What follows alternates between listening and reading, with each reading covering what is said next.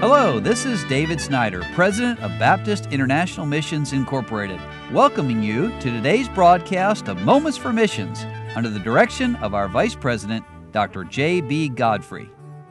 And the Bible says in Luke chapter 2 and verse 10, "And the angel said unto them, Fear not, for behold, I bring you good tidings of great joy, which shall be to all people.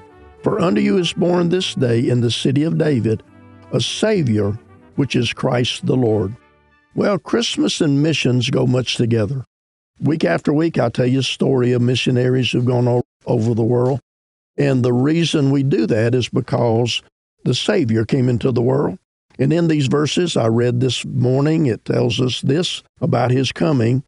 It was the end of fear and the birth of joy and the beginning of evangelism. Well, it's Christmas Day. Doesn't seem possible. This year's gone by so rapidly, but with all the events, I love to read the Christmas story. I hope you do too, in the Gospel of Matthew and here in the Gospel of Luke especially. And two weary travelers entered into a village on a night that could scarcely be distinguished from 1,000 other nights. Bureaucracy must have more tax money. But on that night, a child was born, a child.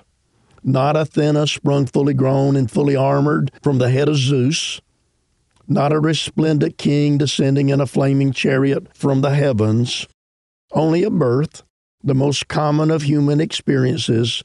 But this is how God comes, a little baby thing that made a woman cry.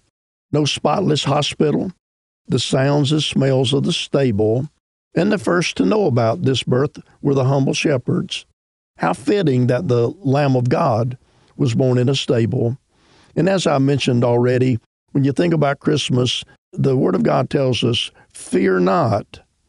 Well, these two good words always in the vocabulary of angels are to be seen. The shepherds were afraid, but it runs deeper. We've all had fear. Many of us grown up in fear. When Adam and Eve sinned, they feared. They went and hid.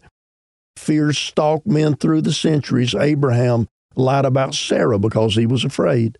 Jacob was afraid of his brother Esau. Moses was afraid of Pharaoh. Israel was afraid to enter the promised land. Animistic religions are based on fear. And fear haunts us today. Fears about health and family and economy and world conditions. But everywhere Jesus went, he dispelled fears, whether it be with the disciples in the storm or Mary and Martha when Lazarus had died, or with us today. But not only does it take away our fear, but there's a birth of joy. Good tidings of great joy.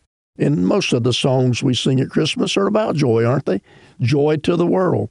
Good tidings of great joy. Hark the herald angels sing, joyful, all ye nations rise. And we could go on and on with that. The Savior's been born. The Scripture's been fulfilled. Christ is Lord. And joy is the flag flown from the citadel of the heart when the King is in residence. And then, of course, that story of the doing away with fear and the coming of joy is for all people. Verse 10 tells us everyone needs a Savior. Everyone's a sinner. Christ died for all. And my friend, if you will accept him today, no matter what your language is, no matter what the color of your skin is or your customs, Jesus Christ came to save people. And the action of the shepherds tell us much. The angel said, go with the good news. Don't sit and soak it up. And they went, and we're still going. And would you pray for our missionaries as they tell the gospel of Jesus Christ all over this world? You've been listening to Moments for Missions. For further information, please write to BIMI, P.O. Box 9, Harrison, Tennessee 37341, or call us at 423-344-5050. Or you can visit us online at www.bimi.org. Until next time, may the Lord richly bless you.